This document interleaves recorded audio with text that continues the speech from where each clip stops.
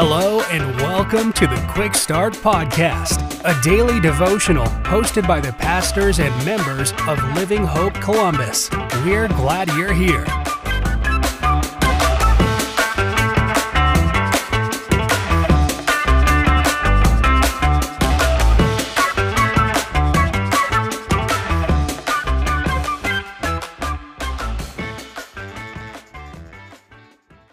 Well, hey everyone, I hope you're having a great day, and thanks for tuning in to the Quick Start Podcast. My name is Joe Kibbe, and I serve as the worship pastor at Living Hope Church Columbus.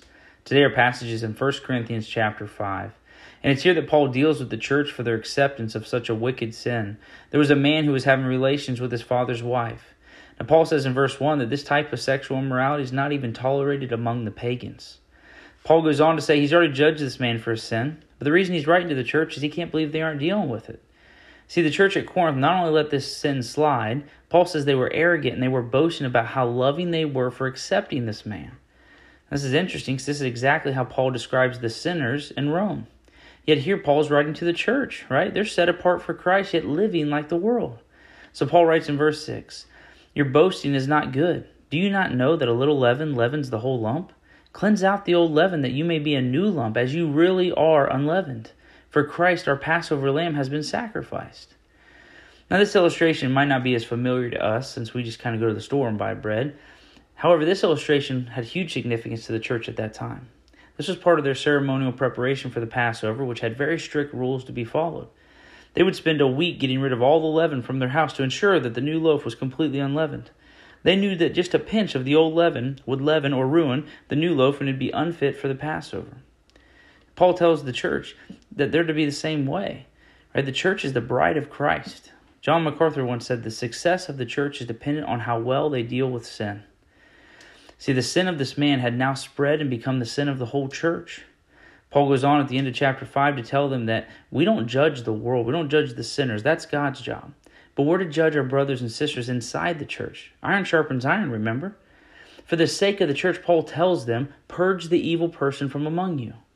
One commentator put it this way: you don't show love to a body by being kind to a cancer. See, here's the reality. In 1 John, we're told that if someone continues in unrepented sin, then that means that person's not a Christian. That's not possible for a Christian to do such a thing. So when we're faced with someone doing this, living in unrepented sin, continuing to do the same thing over and over, the church is to remove them, to demonstrate the severity of sin, which is separation from God. However, this is to be done to cause the sinner to repent. You see, when this is done correctly, it becomes the most loving thing a church can do. In 2 Corinthians chapter 2, we see kind of the end of this story where Paul instructs the church to go and forgive the man who obviously repented of his sin.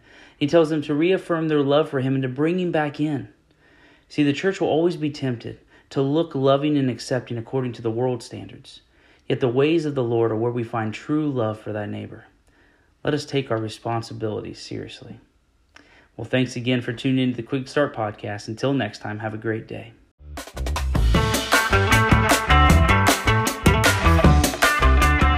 Thank you for joining us for another episode of the Quick Start Podcast. For information on Living Hope Columbus, be sure to check out the links in the show notes. If you enjoyed today's episode, please hit the subscribe button and share this episode with a friend. We look forward to you joining us next time.